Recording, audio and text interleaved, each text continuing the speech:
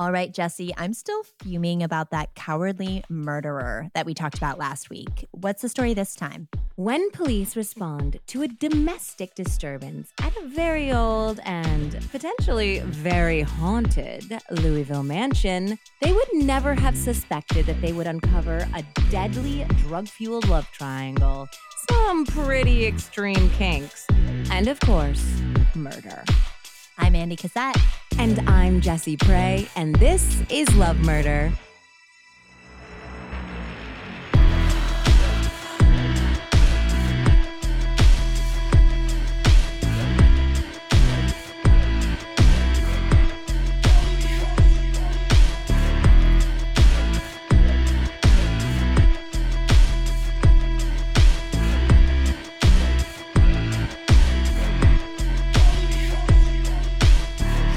Hi, Andy. Hi, Jesse. Welcome back, everyone, to Love Murder, a podcast about haunted hookups, salacious scandals, and love gone fatally wrong. You can find Love Murder on Twitter and Instagram at Love Murder Pod and on Facebook by searching Love Murder Podcast. And as always, if you enjoyed this show, please Love/Murder a 5-star rating on your podcast app, subscribe, and review to help new people discover the show. Wow, we had so many incredible reviews this week and so many messages about the really cool serial killer Valentines that we're sending out with stickers for the reviews and social media mentions. So I have a lot of mail to attend to tomorrow. I literally just got the next batch of Valentines in the mail from our great Etsy creator who did them for us. Her name's Jessie.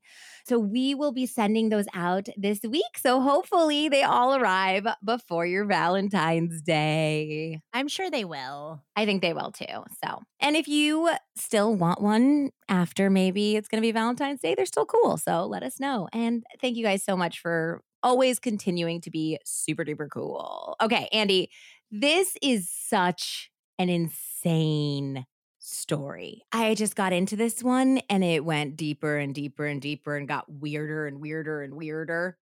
So I think we should just jump right in. And, you know, we mostly do straight true crime, but this one has just a little supernatural in it. Love it. It's for my birthday month. It is for your birthday month. Here's a spooky story. Also, I think somebody in one of our reviews commented, I hope that you guys have a super spooky or super scary Valentine's Day episode. This is kind of our Valentine's Day episode because it falls on a Monday. So you're welcome. Here is your spooky, creepy, sex kinky little Valentine. On June 17th, 2010, the police were dispatched on a domestic dispute call. The man calling was 38-year-old Jeffrey Munt, and he was the owner of a sprawling and rundown mansion located at 1435 South 4th Street in Old Louisville, Kentucky. And I know that if you're local, it is pronounced closer to Louisville. I'm probably going to say it more like Louisville, so please forgive me. Old Louisville boasts the largest collection of Victorian mansions in the United States. 30 or 40 years before, many of the stately homes had fallen into disrepair, and the neighborhood had gotten a bad rap as a seedy and crime-filled locale. But in 2010, the area was kind of on an upswing. Upwardly mobile young couples were moving into the area to restore the antique mansions to their former glory. Despite the influx of new blood and new money, Old Louisville still retained a dark reputation. In part because of the very modern crimes that still occurred within its leafy borders, as well as the very old legends and spooky stories that came with certain houses. The mansion the police were called to that balmy June night was almost as famous as the American Horror Story murder house, and maybe contains just as many ghosts. Ooh. The stately home was built in 1897 and first owned by Richard Robinson, a hardware merchant. He lived there happily for nearly 20 years until his wife fell ill and died in the home. Unable to live without her, the widower moved out and the house became home to a sanitarium in the 1920s and 1930s. One of the head doctors would later lose his medical license for experimenting on his patients. resulting in scores of deaths. I love this shit. Yes, and isn't it like so far very American Horror Story? So this house is huge. It is 9,000 square feet. But Andy, it looks a little bit like the house I lived in Millerton that was built in 1900, like on the inside. Okay. All, that carved staircase that's that really dark wood, polished. It's very much like that. By 2010, it had fallen into a state of disrepair. But let's keep going with some more of the history. The sanitarium eventually went bankrupt, which will happen to you when they're doing illegal experiments on the patients. And in the 1960s, a woman who had just recently got out of divorce used her divorce settlement to buy the building and turn it into apartments, essentially. So it had been like one major mansion before, then it was a sanitarium, and now it was being cut up into apartment units. Okay. So she was said to not be very involved in what her tenants were doing. And as a result, some of the questionable people that she rented to did some very interesting things, particularly in the basement of this house. So rumors abounded about these shadowy happenings. And it was said that in the 1970s and 80s, the basement was believed to have hosted secret S&M sex parties, satanic cults, and even once a Vatican official exorcism. What? Yeah. So one of the sources that I use today, my main source, is a really fantastic book. And I'll get into, what I thought about the book later on, because I know you guys all want to just get to the story. But it's called A Dark Room in Glitterball City by David Domine. And one of his friends in the books finds like an official document that said the Vatican certified an exorcism in the building. Oh my God. So the landlady's ownership of the house ended when she was brutally attacked and murdered by one of her very own tenants. Oh my God. So yes, I don't know exactly what happened between the 80s and 2008 when Jeffrey Munt purchased the deteriorating manse. But back then, he had very high hopes of renovating and building a beautiful life within its legendary walls.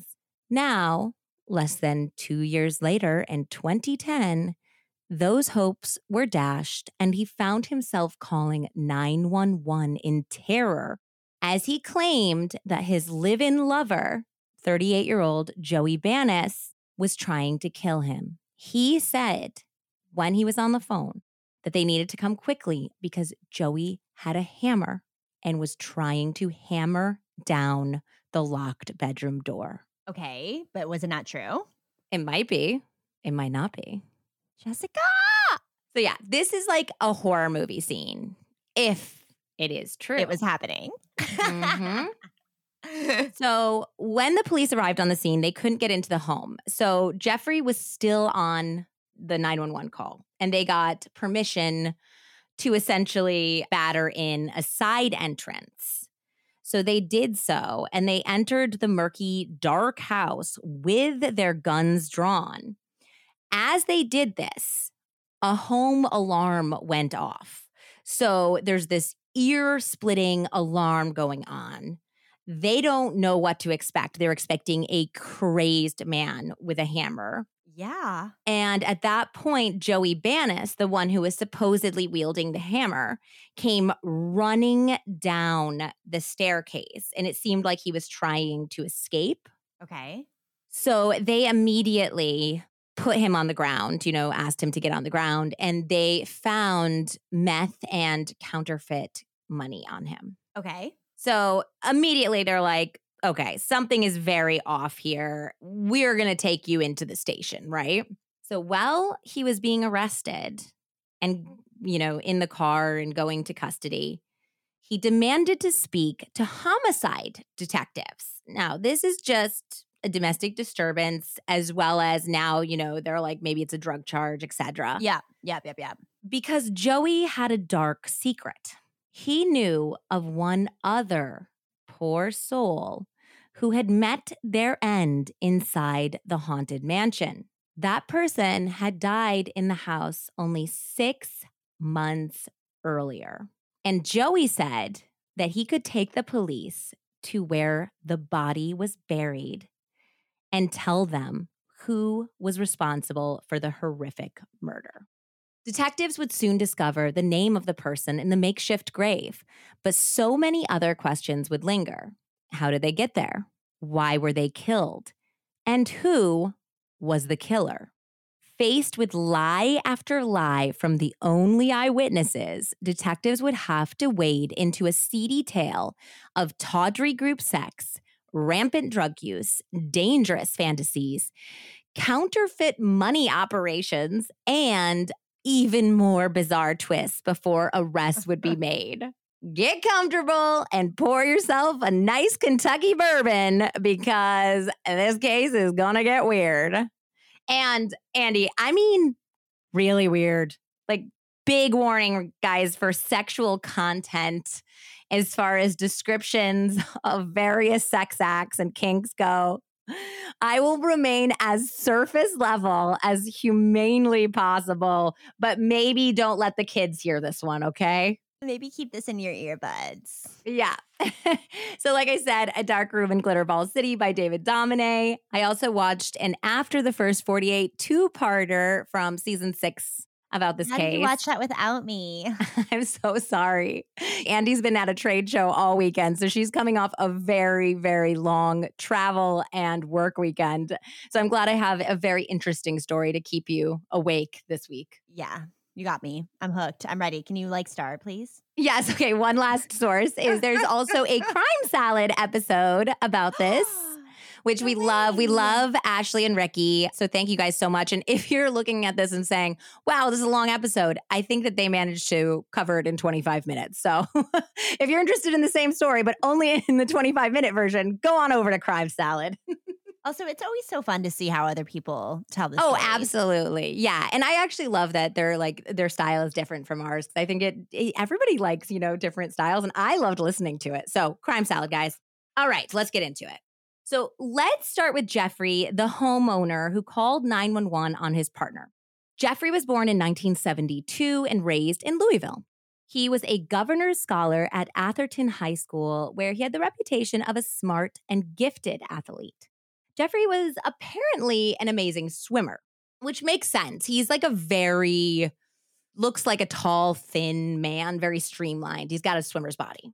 Okay. He received a scholarship to University of Indiana, where he studied computer science. He graduated as a Phi Beta Kappa, which is an elite honor society, and he went on to get his master's at Northwestern University, which is in the suburbs of Chicago. Yeah, and also where Nathaniel went. So he stayed at Northwestern and was given a job modernizing the university's electronic financial records, eventually becoming the school's director of finance.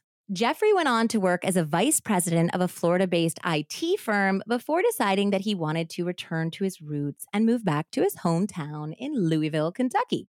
In 2008, he took a position with the University of Louisville and bought the fixer-upper mansion with the dark past just a little after President Obama's first election victory that November. Ooh. That's why I think he had, the portents of great things. It was like 2008, Obama was running on hope. He had hope for this mansion, I guess he had also just left a bad relationship in Chicago, too. So this was really a time for new beginnings. He was excited to renovate this place. He wanted to find a new partner. Yeah. Yes. So in order to find that new partner, he began to go on various dating websites like we all do. And he ended up meeting a guy named Joseph Joey Banis on a site called Adam for Adam, which is kind of like a gay hookup site, it sounded like. So they met in late September, early October of 2009. On the surface, they did seem like an odd couple, just looking at them, because Jeffrey was very, buttoned up, well-educated. He made a great living as a tech guy. They said he made $250,000 a year. Wow. And Joey was just absolutely covered with tattoos. He sported a multicolored mohawk. He had once followed the Grateful Dead. And now he was like a bartender and a former gay club owner. And most of the time when he was like working as a bartender, he was like barely wearing clothes, you know? So it's just like aesthetically, they looked very different, you know? Yeah, but we all know that means shit. Exactly. Joey had been raised by his well-respected plastic surgeon father and mother in an upper middle class upbringing, but he had been plagued with substance abuse issues that resulted in a lot of drug-related arrests and plenty of jail time in his young life. Whoa, okay. Yeah, so he came from a very well-to-do family, but unfortunately, his substance abuse issues caused him to make some very poor decisions. And by the time that Joey connected with Jeffrey online, he had actually only been out of his last prison stint for 6 weeks. Whoa, okay. Yeah. Despite the obvious differences, the couple actually had a lot in common. Like you said, you know, you can't really judge a book by its cover.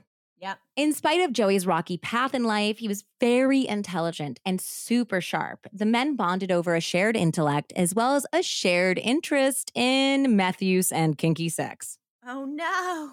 No. So later, you know, we're going to get into everything that happens later. But later, Jeffrey is going to try to claim that he never used drugs until after he met and started dating Joey Banas. Like Joey's the bad influence here. Yeah. Yep.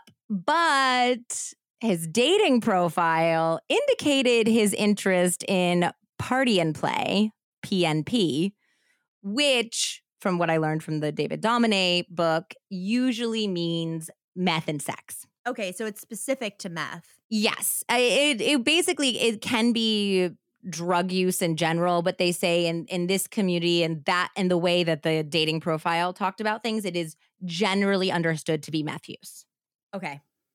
His profile was named Rubber Jace. I don't know if it was like a middle name or something, but his nickname was Jace. So his name's Jeffrey Munt, but he sometimes goes by Jace. And it also listed a lot of very quirky sexual interests. So this is where the warning comes in, y'all.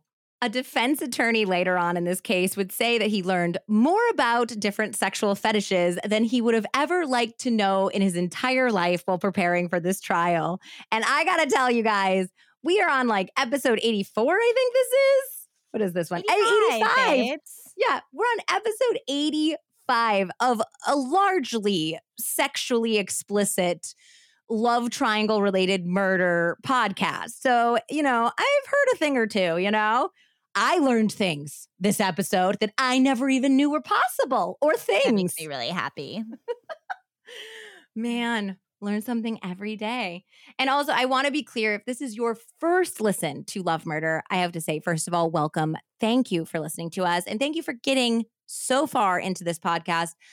I am about to get very sexually explicit. And I'm sure in our usually we are not kink shamers, but I'm sure in joking about these things, it'll come across that way. We're not usually that way.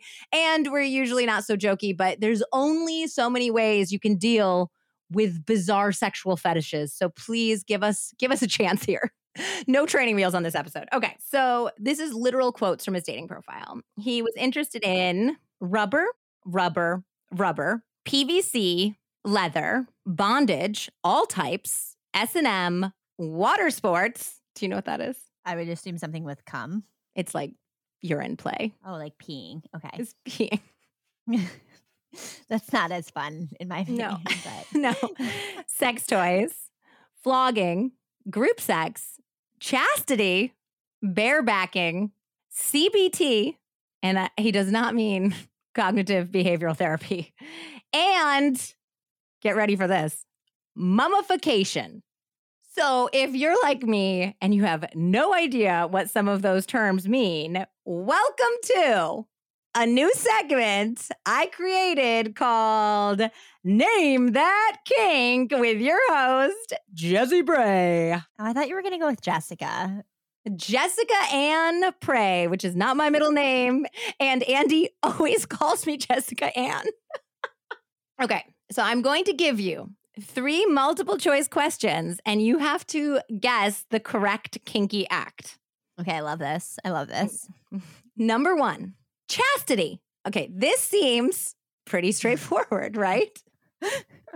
Is it A, not having sex until marriage, B, being prevented from ejaculating, or C, wearing a medieval chastity belt and creating a fun scavenger hunt for your partner to find the key and unlock you? 2. It is 2. You are correct. Apparently, there are also certain sexual devices that you can put on your penis and scrotum that prevent you from ejaculating. So I guess they kind of go together. Yes. Chastity. Okay. Question number 2. So what does CBT stand for? Is it A, careful boner tickling? Ooh. B, cat ball toy play, where one partner acts like a cat and the other like a ball of yarn? Or meow. Or C, cock and ball torture? Cock and ball torture, C. Yes, you're really good at this game, Andy. You're like frighteningly good at this game. Yes, Jeffrey enjoyed having his penis and testicles manhandled aggressively, even hit. Whew. Last one. Thank you guys for indulging this segment. Mummification. Is it A, when you accidentally awaken an ancient Egyptian curse and are forced to be the sex slave of a creepy, angry mummy like the one from the Cinematic Treasure starring Brendan Fraser and Rachel Weisz? B, when you are fully covered or contained in rubber or another constraining environment or material, and it's an advanced form of bondage, apparently. Or C, when you're completely naked except for 3 rolls of toilet paper wrapped around your body and you pretend to be a mummy. B. Yes, you are 3 out of 3 in the kink games here, Andrea. Did you expect that?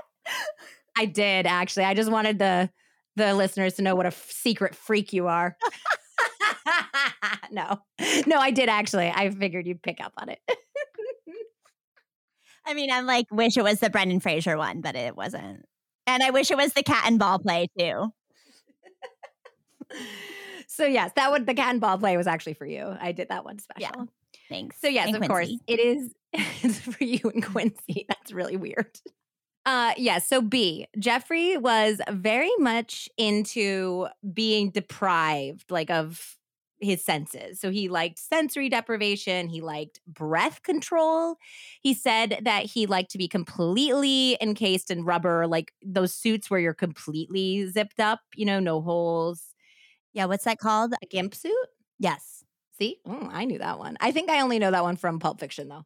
Exactly. You're so mainstream.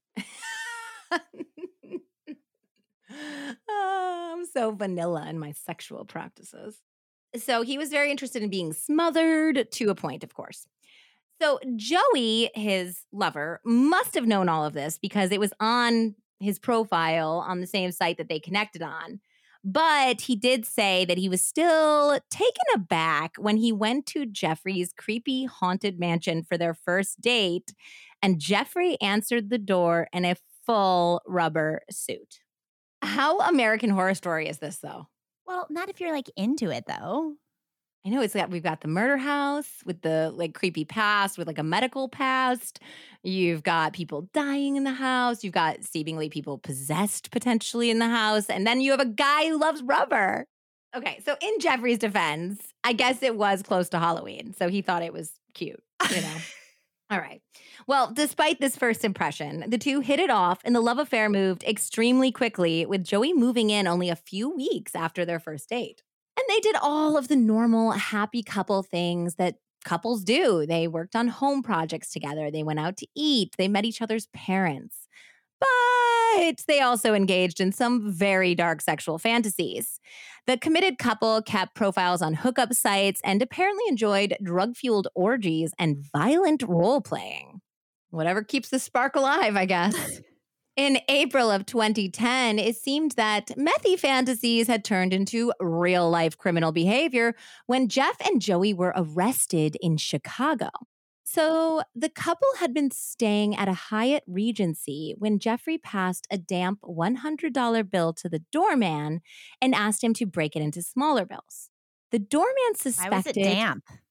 I do not know, but I think that it had something to do with the doorman realizing that it was counterfeit. Like he was like, this is weird that it's damp. With the water play. Ew, ew, ew, ew. Okay, my mind had not gone there, but now it has. Thank you. So yes, I think that something about the $100 bill tipped him off, maybe in no small part because it was damp. I don't want any stranger handing me anything that's damp. No, I don't want any stranger handing me anything ever. I barely want someone I love to hand me something damp. I'm pretty sure I've handed you some damp things. Sure. Alden does it like 8 times a day, and I never know what it is. So they immediately were, questioning the validity of this $100 bill. So the doorman was like, hold on, let me go to the counter and get it for you, the check-in desk. And he immediately took it to his manager. And the manager was like, oh yeah, this is counterfeit. And he called the police. So when the police arrived, they searched Jeff and Joey's room. So they also found a gun on Joey, like right from the get-go. He had an illegal firearm on his person. So they're like, okay, we got counterfeit bills. We got an illegal firearm on this guy. We're going to arrest both of them and we're going to search that hotel room. When they searched the hotel room, the Chicago PD found $55,000 in counterfeit bills, a clear liquid substance that turned out to be GHB, a popular date rape drug, fake IDs for both men, and several handguns. So I have no idea what they were planning to do with all of this stuff. There was a rumor that potentially they were going to try to rob a bank that came up later on, but they never said, so we never know what the end goal of this stash of bizarre criminal possessions on GHB, though? Like, that doesn't sound like... Or they were trying to drug somebody else. Okay.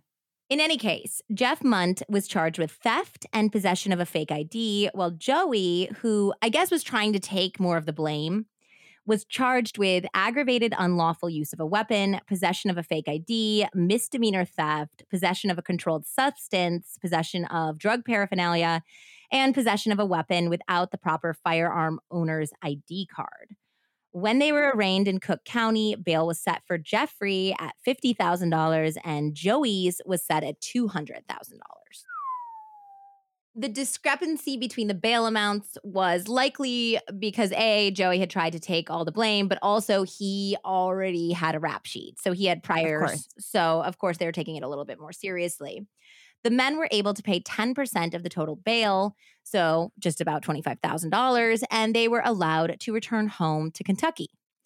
Despite this close call, both men would be arrested less than 2 months later on the fateful night that Jeffrey Munt claimed that Joey was trying to hammer down his bedroom door to kill him.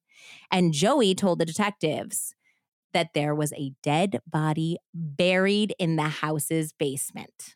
Not a good look, guys. No. And this is where the he said started. Well, Jeffrey claimed he was genuinely scared for his life following an argument and attack by Joey. Joey claimed that Jeffrey was setting him up and that he had actually been asleep at the time that Jeffrey made the 911 call. And why he had run down the stairs is because he was surprised by the alarm and he thought somebody was breaking in. So that's his story.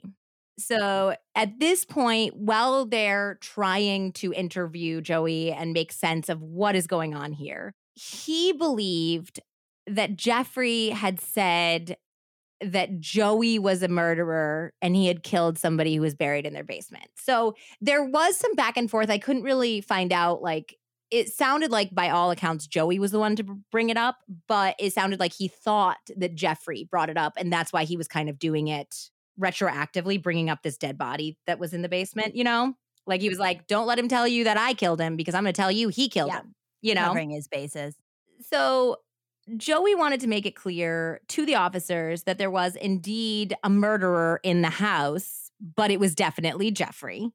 When Joey began to spill his guts to Detective John Lesher, which, by the way, is on the after the first 48, because these detectives were already participating with the first 48. So they were following them to this call and to everything. So it's all on the A&E show, guys. Joey says that the couple had been involved with a meth dealer named Jamie Carroll. So we've got Joey, Jeffrey, and Jamie. It's going to get confusing. So Andy, if you're ever like confused about who's doing what or saying what, just stop me and I'll try to make it clear. So Joey said that he had met Jamie on the same dating site that he had met Jeff, like around roughly the same time, and the two had become friendly. After he got together seriously with Jeff, the threesome had gotten together for meth and sex a couple times. Joey claimed that one night, 6 months before, so 6 months before the domestic dispute call, they had been hooking up together when they ran out of drugs. Jamie went back to the hotel that he had been staying at to get more meth. And Joey said that Jeff said maybe they should kill and rob Jamie when he returned. Yeah. Joey said that he thought that Jeff was like high or joking. He did not think he was serious, even a little. When Jamie returned, they all did more meth. And then Joey said that he watched some porn while Jeff and Jamie fooled around in bed. All of a sudden, he said, blood was everywhere and Jamie was screaming.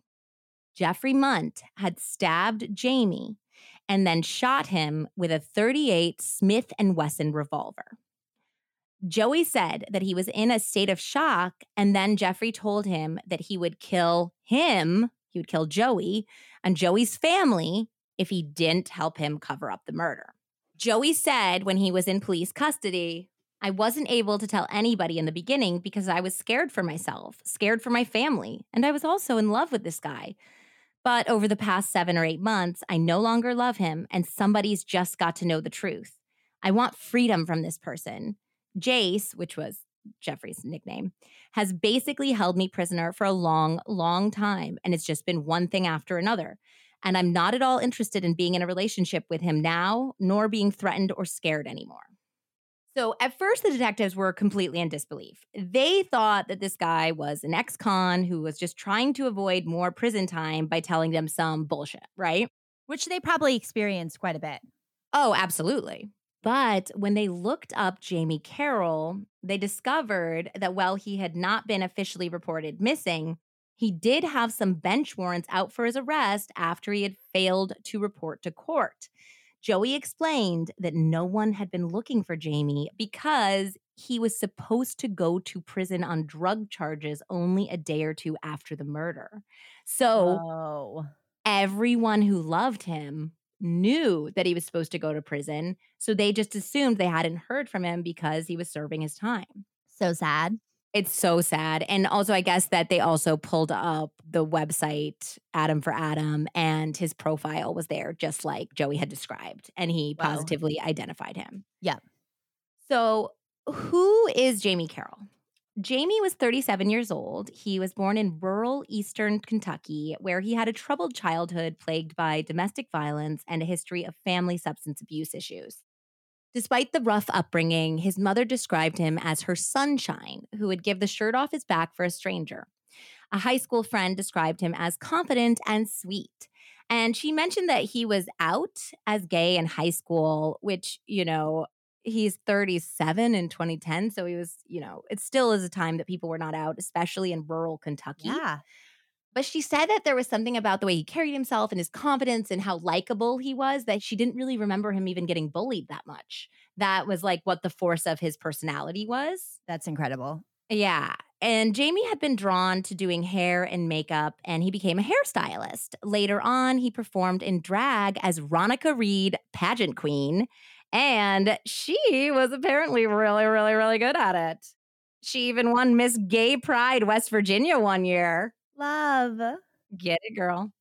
Unfortunately, Jamie was very addicted to meth and other substances that would cause him to end up losing jobs, friends, and family dealing drugs and going off the radar for long periods of time, and of course, getting into trouble with the law. Because this was his usual MO, and because he was supposed to be in prison, that's why many people didn't even realize he was missing. Sadly, he had told one friend that he looked forward to getting clean in prison and starting a fresh, drug-free life when he got out. So I think this like romp with Jeffrey and Joey was supposed to be a last hurrah before he went to prison. Yeah, that's so sad. It's so sad that he would never get the chance to turn his life around. After the detectives were able to confirm that the Chicago PD had confiscated the murder weapon following their arrest at the Hyatt, they decided to bring in Jeffrey Munt for questioning and search the basement of the haunted house to find out once and for all if Joey's crazy story was indeed true. So while one detective started Jeff's interrogation, Detective Lesher went into the basement, followed by the first 48 cameras. There, they did find a room off of the main basement that had a hard dirt floor rather than cement that was on most of the other floor. And this is exactly what Joey had described. He had even drawn a map to where this body was buried. Whoa. And I guess that this side room had been used in the original intent as a wine cellar. So there was some disturbed earth, and it seemed pretty clear that something had been buried there recently. So that's exactly where they began digging. And they just kept digging and digging. And about 5 feet down, they discovered a 50-gallon Rubbermaid container. And as they were trying to, dig this big container out, apparently a shovel hit the lid and unsealed one of the corners of the bin, and it let out an absolutely disgusting smell. It is the odor, familiar to homicide detectives, the rotten smell of a human body decomposing. They opened it up, and lo and behold, there was Jamie Carroll's murdered and mangled body 6 months dead. Andy, I gotta tell you, sometimes adulting is bullshit. It's an onslaught of WTFs at least 20 times a day. Sometimes we just need a break from the day-to-day drab, maybe a couple of cuss words, a middle finger or two, or a few great laughs. Whatever it takes to put adulting in timeout. Seriously, life is so much easier with a great sense of humor, and no one ever said it had to be rated PG. Smart Ass and Sass is the subscription box meant for unashamed, mouthy mofos. Get your fix of brazen humor each month. Smartass and Sass items are curated and personally tested by the SNS team, a group of really mouthy mofos who want you to get a good laugh in your day. SNS partners with some of the best small businesses to bring you trendy and snarky items each month. Each box comes with a snarky shirt and 7 to 9 unique items valued at $90 for only $49.95. The SNS box is a perfect gift for that person in your life who has just absolutely had it up to here and needs some mental relief. 100%. And it's also just a great little monthly delivery of self-care for those of us who need to throw up our hands and laugh every once in a while. Truly, my No One Cares socks are now a treasured possession. Use code LOVEMURDER for 10% off first-time subscription orders. Cannot be combined with any other offer, not valid on shop orders. And follow Smartass and Sass on social media for your daily dose of attitude. Gaps in the diet shouldn't be ignored. Over 97% of women aged 19 to 50 are not getting enough vitamin D in their diets, and 95% are not getting their recommended daily intake of key omega-3s. Ritual's Essential for Women 18 Plus multivitamin was formulated by exhaustive research to help fill nutrient gaps in the diets of women ages 18 and up. It is formulated with nutrients to help support brain health, bone health, blood health, and provide antioxidant support. But Ritual didn't stop there. They invested in a gold standard university-led clinical trial to prove the impact of Essential for Women 18 Plus multivitamin. The results? Essential for Women 18 Plus was shown to increase vitamin D levels by 43% and omega-3 DHA levels by 41% in 12 weeks. The clinical study was published in a leading scientific journal, Frontiers in Nutrition. A published clinical study is a big deal and a serious commitment to a first-of-its-kind standard in the industry. Ritual is committed to third-party testing from USP and the Non-GMO Project, traceable and vegan-friendly ingredients, and always clear communication. No shady stuff. Andy and I both first tried Ritual during our pregnancies, and we absolutely fell in love with the quality of the products, the convenience. Oh my gosh. Just having it mailed to you every month is so easy. And the service, as well as the company's commitment to constant improvement. Right now, Ritual is offering our Love Murder listeners 10% off your first 3 months. Visit ritual.com/lovemurder and turn healthy habits into a ritual. That's 10% off at ritual.com/lovemurder. So, concurrently, at the same time, Jeff Munt is getting questioned and he was denying everything. He was like, I don't know who Jamie is. I don't know what Joey's talking about. I don't know about any murder in the house. He said that he didn't know that a body was allegedly buried in the basement of the home he owned. And Full so dummied up. when he full dummied up, and he looks like a soccer dad. I mean, when you're watching the first 48, he's wearing like a t-shirt, a baseball cap. He looks like, your average suburban dad.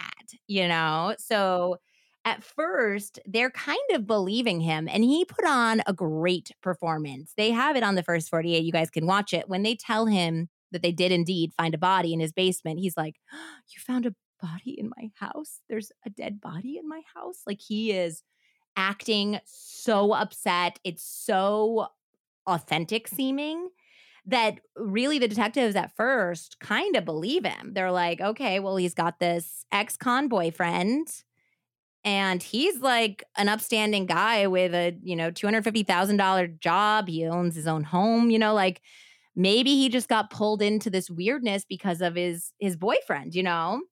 So they ask him that to prove his story by taking a polygraph. And he agrees. So he also apparently had been very easy to work with. He had been very agreeable with the police. So they're like, okay, great. He's going to, take a lie detector test. It's going to be very clear that this was Joey. He gets strapped into the polygraph, and the guy who's about to give him the test is like, okay, I'm going to ask you some questions. And if you don't tell me the same story that you told the detectives, it's going to be pretty obvious. And at that point, he goes, you know what? I'm going to tell you the truth now. We can skip this whole thing. I was lying before. Stop it. All of a sudden, Jeffrey knows who Jamie Carroll is, and he knows about the murder. And Jeff's story is nearly identical to Joey's, except for one major detail. That Joey killed them. Yep, bingo. Meth is a crazy drug. So yeah, they're both trying to pin the murder on one another, as well as, of course, mitigate their own involvement. Doesn't it already look bad, though, that he half lied the first time? Oh, it looks very bad. This is watching him on the first 48 might have convinced me more of his guilt than anything. Seeing how convincingly he lied. Yep. Yeah. And acted, and then he was like, oh, but I do know that there's a body, but it wasn't me. Exactly. And that's what makes me somewhat doubt the 911 call, but that's also really, really hard because I listened to the 911 call. That's also on the first 48, and it's very compelling. I mean, he sounds terrified. He sounds absolutely terrified. I mean, this is not to say Joey is not a good guy. So he absolutely could be trying to break into the bedroom. But I don't know. I just don't trust Jeffrey either, So Jeff said that after Joey killed Jamie, he was horrified, but Joey threatened to kill his family and his cats if he didn't help him. The cats, not the cats. Not the cats. He said Joey gave him some GHB, the date rape drug, to calm him down, and then made him dig the hole in the basement, which took hours, if not a couple days. He said that while he was doing it, Joey was very mean to him and was berating him about how weak he was and how he couldn't even dig the hole and how he was going to have to dig a second hole for his own grave, essentially. So he says that was all going on. He said that while he was doing this, Joey cleaned up the blood, and they ended up then the next day or the day after going to a hardware store where they purchased the 50-gallon Rubbermaid bin. as well as some rubber foam and lime. By the time the hole was dug and the materials were purchased, Jamie's body was already in rigor. So, in order to get him to fit in the Rubbermaid bin, they had to smash his knees and parts of his body with a sledgehammer to make him fit. God. Who told this story? Jeffrey? Jeffrey is telling this story, yes. Yeah. Okay. So they took the lime, they poured it all over his body to help reduce the stench. I guess Jeffrey said that he had seen the lime trick on some other show. So it was his idea. Everyone's an expert. So they took the lime, they poured it all over his body to help reduce the stench, and then they sealed the bin using the foam sealant, and then they duct taped the whole thing closed before they put it in the hole and buried it in the basement. When Jamie's autopsy was conducted, the bin weighed 270 pounds, of which Jamie's slim body constituted only 128 of those pounds. So what were the other? It was lime. It was the lime. Really? Whoa. That's a lot. His body was already concretized. I might be pronouncing this wrong, guys, but it was essentially the lime makes everything, all of the living stuff, like kind of like concrete, as it was described to me. And he was found in a crouching position in the bin, and he was hogtied. What?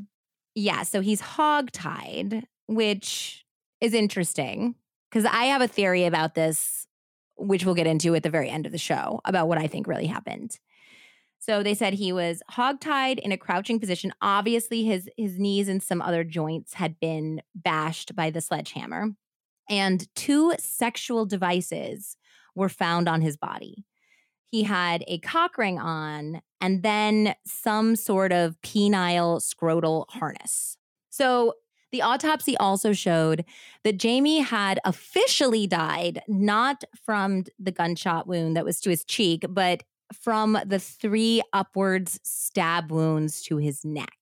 So we've got a body and 2 very likely murderers with similar stories. So who do they believe and who would you believe? I would put both of them in jail. Exactly.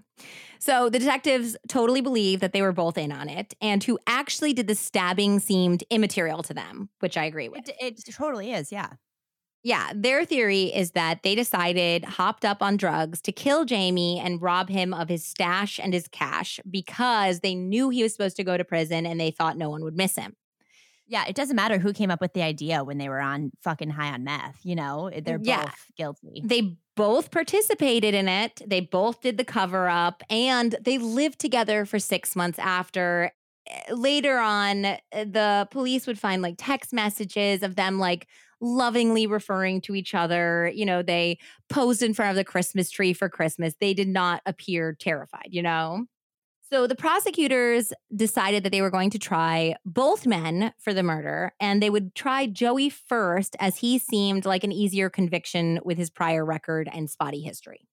Okay, that's kind of fucked up, but whatever. Yeah, I mean, they essentially say they have to go for the winnable case first. Once they have one conviction, it's much easier to get the second conviction.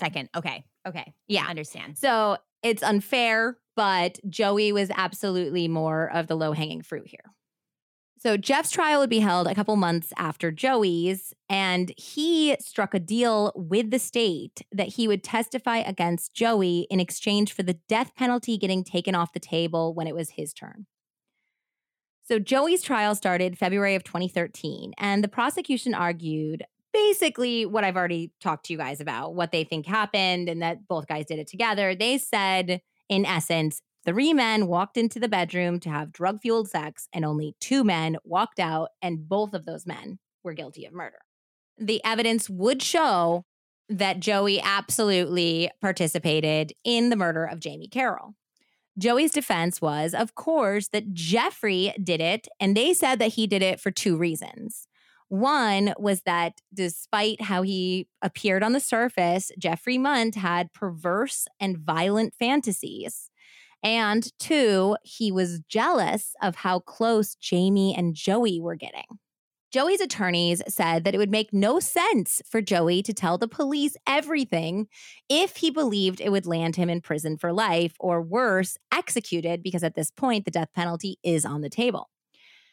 No one was missing Jamie. There was no reason for Joey to insist on talking to a homicide detective and spill the beans. And he was extremely insistent, like, I need to talk to a homicide detective. I need to tell you guys something. They went on to point out that while Jeffrey Munt's story had changed several times and he had been caught in lies, Joey's story had remained the same for the entire time. Jeffrey was, of course, the star witness against his former lover, and he contended that Joey's attack on Jamie had occurred while they were all in bed together, high on drugs. And in the confusion, Jeff had initially believed that it was some bizarre role play. He did admit to the fact that they had had some like violent killer type sex talk conversations previously while they were having sex. So he thought this was maybe some joke or role play. Regarding the drug use, Jeffrey said that meth was sexually liberating. Thus, often they used it while they were having sex or group sex.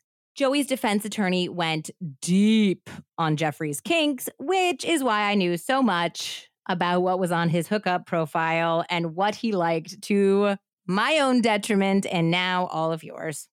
They also hammered him and the detectives on the stand about Munt's repeated lies. The defense also produced a jailhouse snitch as a witness who claimed that Jeffrey had discussed how Joey had blown the cover on the murder and, quote, fucked up the whole plan.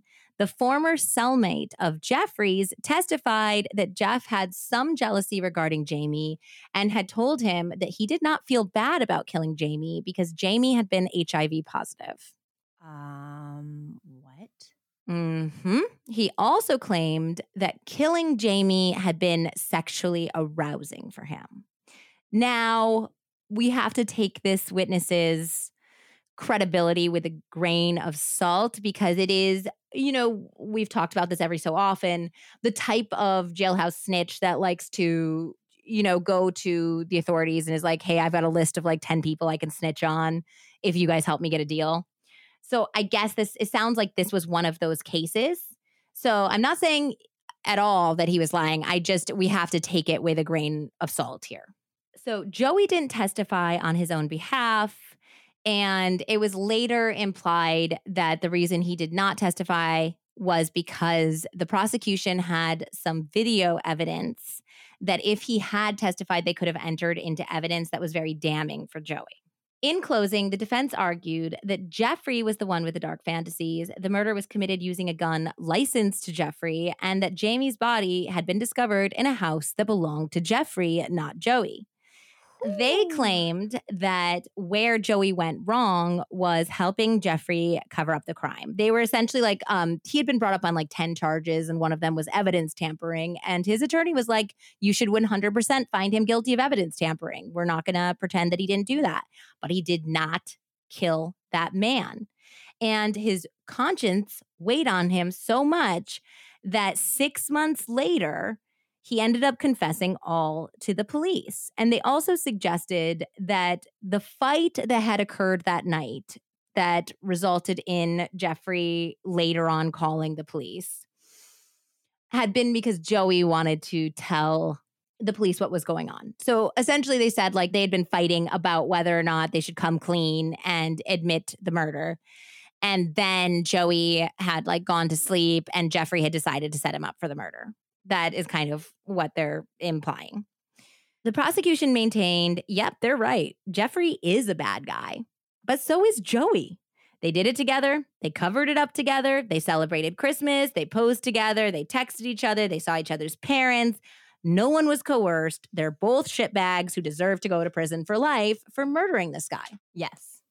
Because the defense had all been like, Jeffrey's so bad. It wasn't Joey. And the prosecution's like, they're both bad. Guys, we're not saying that Jeffrey's not bad. We're saying they're both bad. After only a few hours of deliberation, the jury found Joey guilty on 8 out of 10 charges against him, including murder. Oh my God. Yeah. He was also charged with robbery in the first degree, tampering with evidence, illegal possession of a controlled substance, possession of drug paraphernalia, and 3 counts of forged instruments, which I think has something to do with the counterfeit money. Before sentencing, the prosecutors cut the same deal with Joey. If he testified against Jeffrey during Jeffrey's trial, they would take the death penalty off the table for him. He took the deal and he was sentenced to life in prison with the possibility of parole after 20 years. Author David Domine interviewed one of the jurors after the trial was over and found that the jury believed that the two men were 100% in league together in committing the murder, though David was surprised at how credible the juror thought Jeffrey was. The juror also said that they had talked to the prosecutors who had said Joey Banis had routinely screamed at his attorneys and was one of the most difficult defendants/witnesses that they had ever had to work with.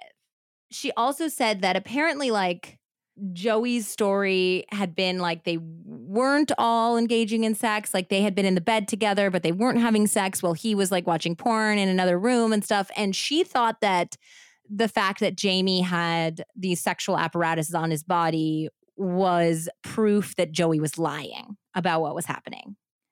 That's what she thought, which is where I found out in the book, they talk about how people can wear cock rings without being engaged in actual sex in that moment.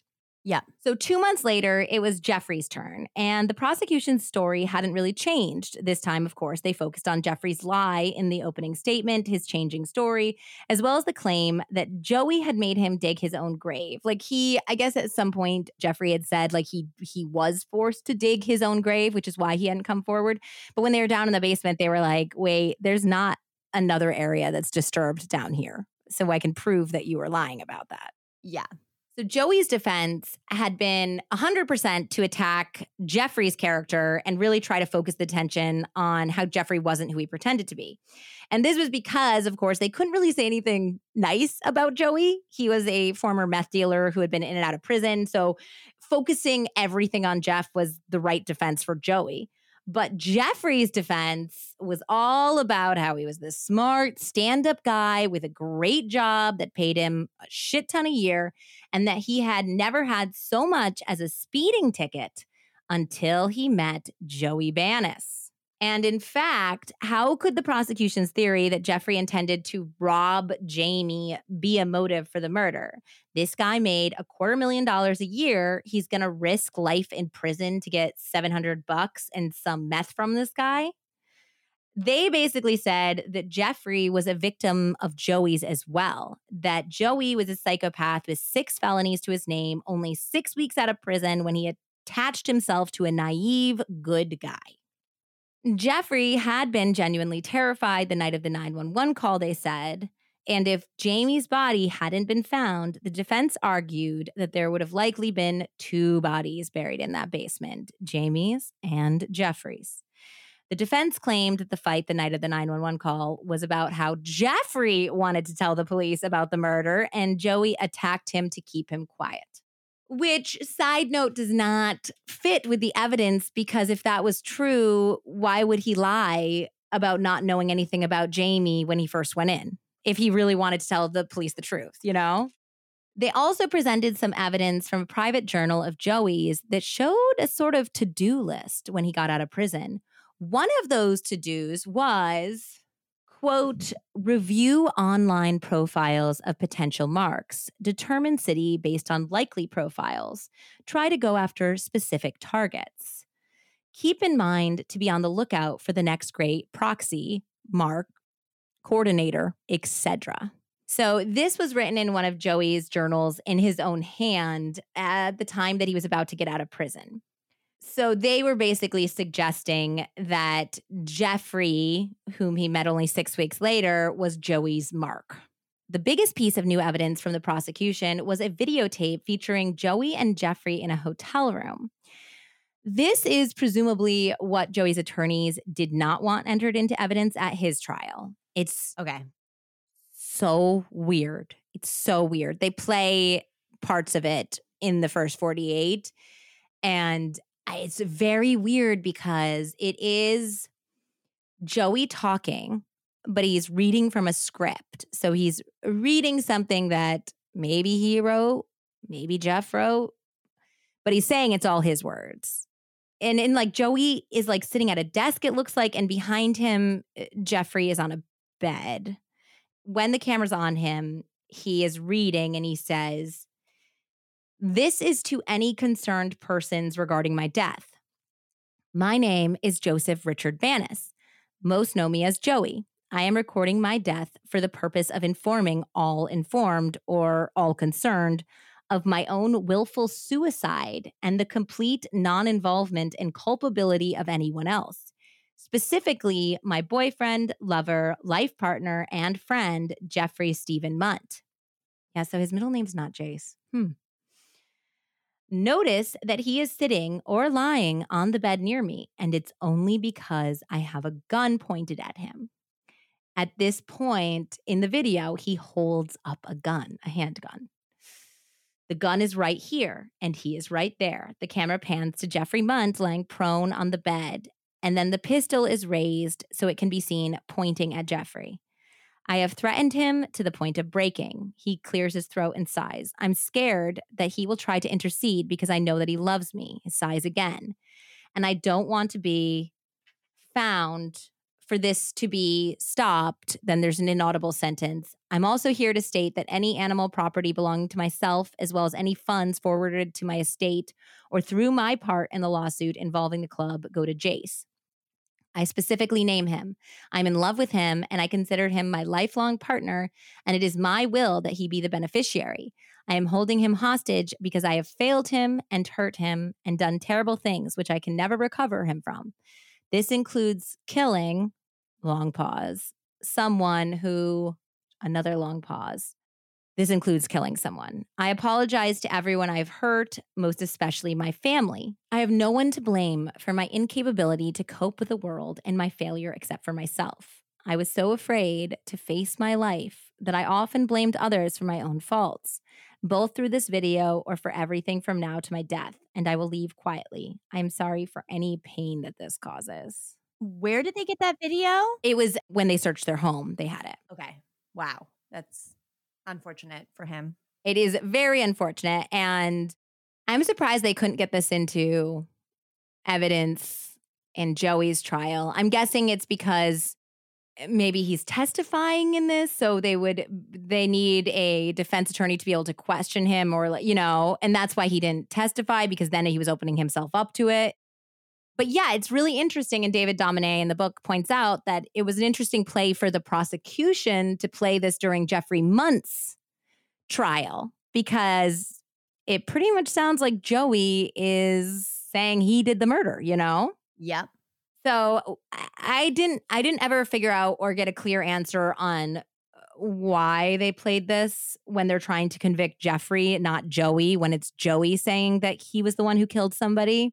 Maybe it was just like along with, they did it together, In any case, they showed a couple more videos that were terrible. Sounds terrible. No.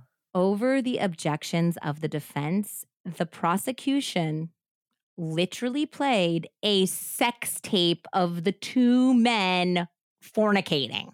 Why? Literally, the courtroom had to just watch these two guys have sex. Well, the reason the prosecution had played it was because the sex tape took place after the murder had happened. And Jeffrey is clearly in control during the sex act. He is in a dominant role, and he continues to call Joey a little bitch boy, like throughout the act. So it was intended to show that not only was Jeffrey. Film this? Why do people ever film themselves having sex? I do not know. No one wants to see it. No. I mean, I think people do it because they are turned on by it. They want to see themselves have sex, But yeah, I don't think when they filmed this, they thought like an entire courtroom of people, investigators, the nice 65-year-old woman on the jury would be watching this. So it was supposed to show that Jeffrey was not afraid of Joey and that Jeffrey was actually in control of the relationship, which, I mean, I don't think like what you do in bed is indicative of who really is in charge in a relationship all the time. No, but if it's right after they killed someone. Yeah, and he certainly didn't seem scared or like he couldn't be in control of Joey. Also, I just cannot stop thinking about the people who ended up doing their civic duty of performing jury duty. That they're like going to do a time honored American tradition for our justice system. And they think that they are there to, help. And they have to watch a hardcore amateur gay porno as part of their civic duty. Oh my God. And I have to say, guys, like, this is not, I said gay, but I'm like, any type of sex I don't want to see. I don't want to see two murderers on meth having sex. I'm sorry. It doesn't matter who it is. I don't care if it's a man and a woman, two women, two men. I don't want to see it. Don't want to see it. So next on the stand was Joey, and there was a lot of drama about getting Joey to the stand. Apparently, he did not like the deal he worked out with the prosecutors. He didn't seem to think it was fair. He thought that there was some language, I think either in his deal or in Jeff's deal, that did not preclude Jeff from lying or something. Like he believed that Jeff got a deal and was just lying and that the prosecutors were allowing it essentially. And he was so angry about this that he refused to testify, even though he had made a deal to testify to get the death penalty taken off the table. So when they first bring him in to testify, they're like, so you're here to testify today and like raise your hand. And he's like, nope. And just like sits, they brought him from prison to testify. And he's like, no, I will not testifying. And they're like, oh, okay. Well, that screws our day up. So they had to like, I don't know what they worked out. But eventually he changed his mind because he did actually end up testifying against his lover. Well, yeah, they're probably like, your death penalty will go back on the table, sir. Yeah, exactly. We'll have a resentencing hearing. Get your ass up on that stand. It's really interesting. David Domine, the author, talks about it, and you can kind of see it on the first 48. He had some sort of feelings for Jeffrey still, definitely, because when Jeffrey was on the stand testifying against Joey at Joey's trial, he was very studiously not looking at Joey. Like he was testifying, he was looking straight ahead. He's looking at the prosecutor who's asking him questions. He seemed to be like purposely avoiding looking at Joey. Of course, yeah. Versus when Joey was up there, David Domine said that like when he walked by him, he was like, hi, Jeffrey. And then like stared at him while he was on the stand. But in a way where you couldn't tell, like, is it longingly? Is it love? Is he still into him? Or does he hate him? You know? Yeah. Is that thin line between love and hate, y'all. I mean, it was almost indecipherable. Like, are you obsessed with him because you're still in love with him? Are you obsessed with him because he set you up for murder? Yeah. Yeah. So yeah, he reiterated his version of events, claiming that he once thought that Jeffrey's motive for the murder was robbing because he said that night, Jeffrey had spent $2,000 on 4 8-balls of crystal meth. Wow. 4 8-balls. Because remember, he went back to the... So each 8-ball is $500? I guess so. Quick math there.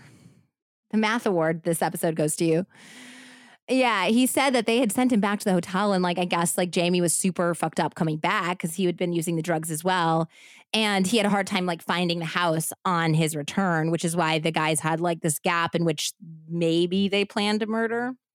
At first, Joey was like, well, I think that, he had talked about getting his money back because obviously he would get that $2,000 back if he robbed him. But he said that after being in jail and reflecting on the crime some more, he thought that Jeffrey was actually jealous of Jamie and their connection and the fact that they were like the primary people who communicated with one another. And that is why he killed him. On cross, Jeffrey's attorneys basically just tried to discredit Joey and make him look bad by questioning him about his previous arrests, about his spotty employment history, and the fact that I guess some people interviewed who knew Joey, who had been sexual partners of his, had claimed that Joey had not revealed his HIV positive status until after they had actually had sex. What? Yeah. So they were like, he's a liar who does very dangerous things to people and clearly doesn't have any care for other people's health or safety. Yep. The defense called a former coworker of Jeffrey's who claimed that he had been a model employee until he began dating Joey, presumably doing drugs then, and that after meeting Joey, his performance at work and attendance suffered so greatly that Jeff was actually fired by the University of Louisville. So they brought that witness in to show that he had been great until Joey came into his life. Also called by the defense was a friendly acquaintance of both men who claimed that Joey was scary and that he had once witnessed Joey assaulting Jeffrey when he had been visiting the men. Also, a former coworker of Joey's testified that he frequently threatened people with guns and knives when they were in arguments. In closing, the defense argued that by showing the sex tape and entering into evidence proof of Jeffrey's kinks, the prosecution was essentially slut-shaming, when in fact, Jeffrey was a victim of domestic abuse. The prosecution closed with a plea for the jury to not let Jeffrey Munt free just because Joey Banis was potentially a worse person. Prosecutor Ryan Conroy said, Munt is an arrogant, cocky person who thought he would get away with it. They were a team. They were a unit. With less than 8 hours of deliberation, the jury had a verdict. Jeffrey Munt was found. What do you think? Hopefully they're both guilty. Not guilty of murder. Guys, I wish you could see Eddie's face right now. She's actually speechless. Wow. He was found not guilty of murder, not guilty of criminal facilitation of murder, and not guilty of robbery in the first degree. But he was, however, found guilty of criminal facilitation to robbery in the first degree and tampering with physical evidence, which leads me to believe, like, basically neither side was completely happy. Like, the defense is like, if he's innocent, just make him innocent. And the prosecution is like, okay, if he's guilty, guys, just make him guilty. So why are you splitting hairs? My feeling with what they were charging him with the robbery, or the criminal facilitation to robbery, and the tampering with physical evidence was that they obviously kept Jamie's money afterwards and the drugs, whatever he had on him. So I think that the jury was trying to say, we believe that he did benefit from this robbery and he did tamper with evidence insofar as, helping him cover up the murder, but he did not intend to rob or murder. And that was on Joey. That was like my feeling. What do you think? I don't know. I think money talks. He had a lot more money. Joey's family had money, though, and he had a really good... He had a criminal background. They were trying to, prosecute him from the beginning first because he was an easier target, quote unquote. Yeah. So Jeffrey received 5 years for the facilitation to commit robbery charge and 3 years for the evidence tampering. So a total of 8 years. However, Jeffrey made parole only 1 year after the trial. With time served, he ended up only doing 4 years total, half of his sentence. Joey continues to proclaim his innocence to this day and is still appealing his conviction, so far unsuccessfully. If you have somehow listened to this podcast and thought, oh man, that Joey sounds like a dreamboat, I'd really like to hook up with him, you can have your chance. You can contact Joey through Write a Prisoner. Wow. So yes, if you're interested, Joseph Banis is number 261-780 on Write a Prisoner, and his profile says, hello, my name is Joey. I am a lonely gay man who is seeking pen pals and true friends. I am 6 feet tall, 160 pounds, with several interesting tattoos, which comprise a cohesive aesthetic image. Which I don't know. There are a lot of Grateful Dead tattoos, so I'm not sure about that one. I have a swimmer's build. Interesting, because that's Jeffrey was a swimmer. And I am 46 years old, although I look at least 10 years older. This was his current active profile, and I know he's like 50 or pushing 50, so already a liar. I enjoy fine wines, philosophy, theater, electronic dance music, travel, fashion, and literature. At one point in my life, I was a hippie traveling with the Grateful Dead, and then when I became comfortable with my sexuality, I evolved into a raver and involved myself in the nightclub and music event production business. I have designed and owned my own nightclub and also was a semi-pro snow skier. I am currently incarcerated for a crime which I did not commit, and my case is under appeal at this time. You may ask me anything, and I will answer your questions. I am seeking genuine people who are interested in developing true friendship. I am a genuine, interesting, intelligent, eclectic, and gentle guy with integrity, and I want to make friends outside of prison. You will be surprised if you give me a chance and get to know me, and I look forward to getting to know you as well. I really just want to make friends and have connections to the outside world. I hope to hear from you soon, and thank you for your interest. Yours truly, Joey. He is not looking for prayer partners, though. You have to click that one. He said, no, thank you. Nothing. Yeah. So the David Domine book, A Dark Room in Glitterball City, is really interesting, and it's a really well-written book. I do recommend it, but I just want to be clear with you guys. It is not a traditional true crime book in any sense, in the way that we usually use the true crime books in this podcast. It's more like a love letter to all of these interesting offbeat personas of old Louisville. It really brings like old Louisville to life, and it has all these quirky characters in it that might be forgotten or ignored by mainstream society. And he really gives them a spotlight as he connects everything to the murder. He does a lot of trial coverage. He was there for every single day of the trial. And it's also part memoir. Like he inserts himself in the story and you hear, you know, parts of his life as well, which it comes across great. I mean, he seems very intelligent, very likable. It's a pleasurable read.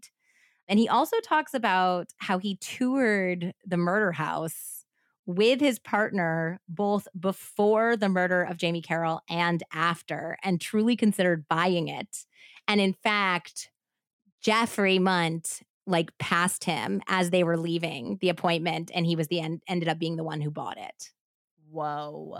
Yeah. So he has a very personal connection to this case. And it sounds like, it sounds like that they decided not to buy it, obviously, the first time. And they left it kind of vague about if they decided to buy it the second time.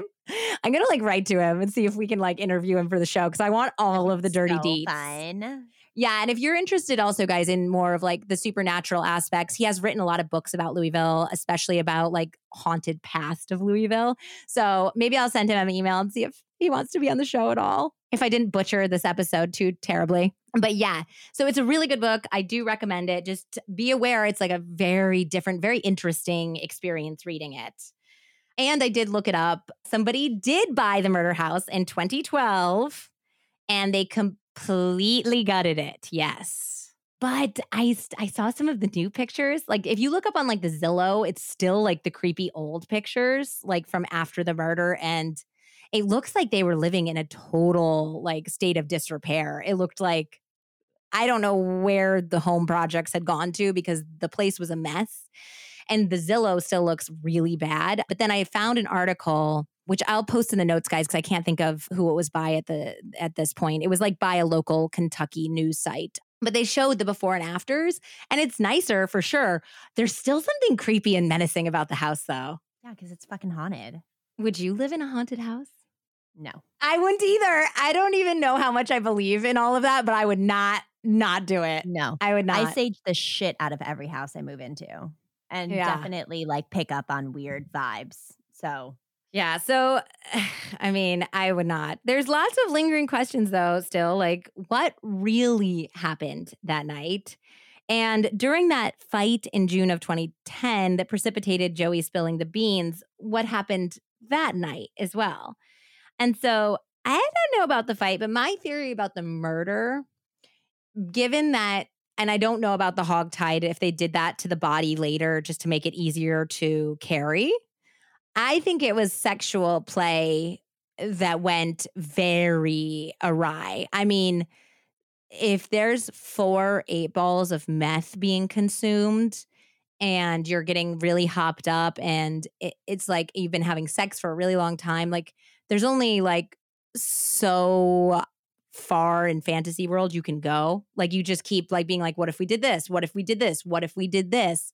And seeing as Jeffrey talked about how they did have some of these sexual conversations about killing, and it was part of their, you know, sexual role-playing repertoire, I think it was a joint effort of sex that went very, very wrong. Like maybe there had been like a little knife play and somebody just snapped, you know?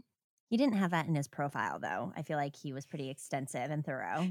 It was pretty extensive. Yeah, that's true. He didn't. So that's my best guess, but that is just speculation, my friends. Just throwing the spaghetti against the wall. Yeah. And, speaking of Jeffrey, I have no idea where he is. He is free. He's out. I couldn't find any details about where he was located, but there were rumors reported in David Dominey's book that he potentially planned to change his name and move to Europe. He spoke several languages apparently as well. Well, what do you think? Do you think he did it, or do you think Joey did it, or do you think it doesn't matter? I don't think there were so many drugs. I find it so unbelievable that they didn't prosecute both of them. I mean, they prosecuted both of them. They only convicted one of them. I find it so hard that they didn't convict both of them. I agree with you. I was aghast that he was not convicted. But I think money. I would tend, as usual, to agree with you, Andrea. So I hope you guys enjoyed this spooky Valentine's Day story of love gone fatally wrong. In conclusion, I don't know, guys. Find out the history of the house you're going to buy. There's been multiple people murdered there, exorcisms, maybe satanic cults performing in the basement. Maybe move on to the next fixer-upper. Yeah, we've got enough research that we can figure out online now. You should do a quick Google search. Yeah, and don't believe those realtors, like that sneaky one in American Horror Story, They're going to sugarcoat it. Also, I'd like to state for the record that drugs are bad. Drugs are very bad. Do not do drugs. Don't do that many drugs. Yeah. Never. And as always, trust your gut when it comes to love or real estate, so no one ends up murdered. I love you guys. Thank you so much. Bye. Bye.